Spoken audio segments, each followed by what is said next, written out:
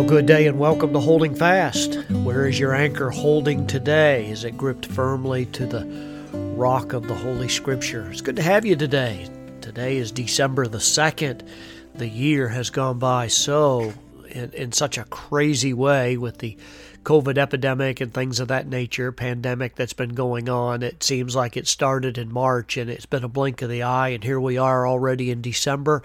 And but you know what? All during this time and all during the uncertainty and the fear-mongering and everything that's been going on, I just checked this morning and I found out God's still on the throne and He's still in control. And He's in authority, and He is working His purposes and His plans in this earth. So we are excited today to know that God is still in the business of saving souls and changing lives.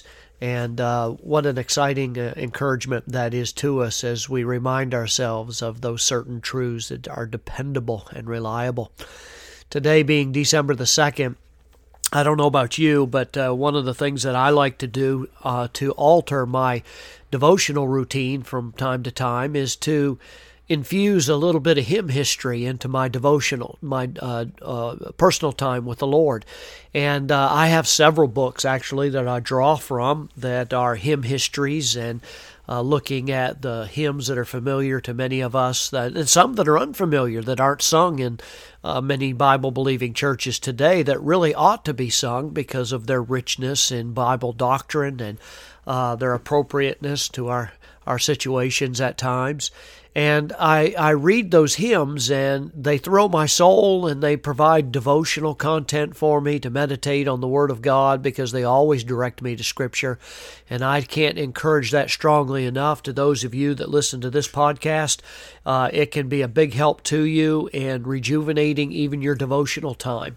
So I have several in my library, and I'm actually going to be referring to those in the next several podcasts, because I believe they hold great blessing for you today.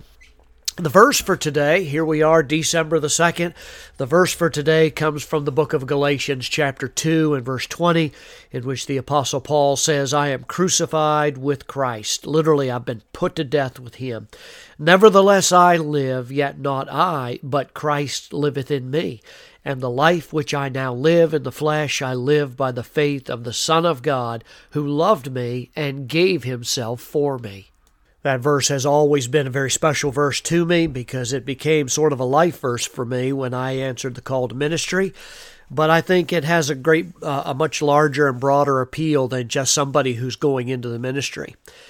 And my mind goes to a woman who is greatly esteemed historically by Christian people, by lovers of our Lord Jesus Christ. And her name was Frances Ridley Havergal. I've actually mentioned her many times from the pulpit at my ministry. And we understand historically that she received Christ at a young age, but she really struggled for years with Christian victory. She kind of stumbled and staggered along. And I'm quoting from her book.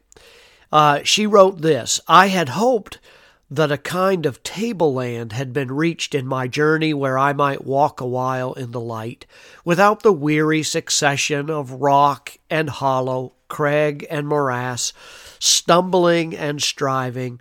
But I seem borne back into all the old difficulties of the way with many sin-made aggravations. I think the great root of my trouble and alienation is that I do not make an unreserved surrender of myself to God. Until this is done, I shall know no peace. I am sure of it." Unquote. Apparently, Frances Havergal's experience is not unlike most of the rest of us as well. She struggled through her 20s and her 30s. She was pulled in one direction by the acclaim of great London crowds because she had such a marvelous voice. She loved to sing, and her singing made her very popular in the London crowds. But yet she was pulled in another direction by the Holy Spirit because of her relationship with God.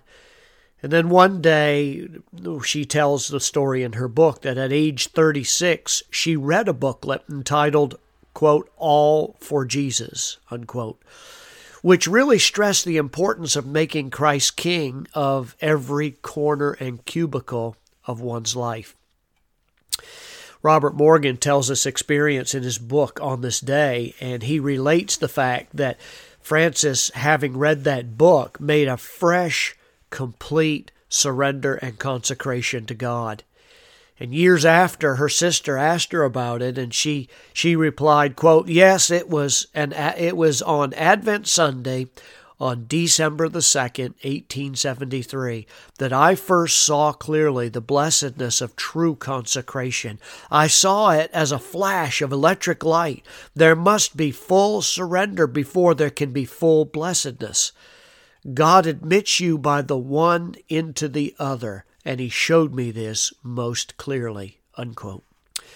Well, shortly after, Frances Havergal found herself spending several days with some people that were about 10 of them that were, some were unconverted and others of them Christians that were really just mediocre and not fully surrendered.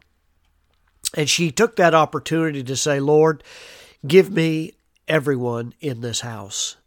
And before she left, she had encouraged all 10, and they became yielded to Christ as His disciples.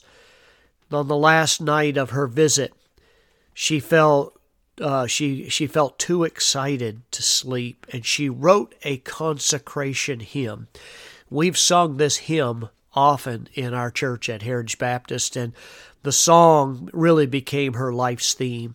And she took its words seriously, and she really prayed earnestly that everybody, well, she prayed over them every December 2nd, because December 2nd kind of became her spiritual birthday, as it were, not when she was converted, but when she was genuinely surrendered.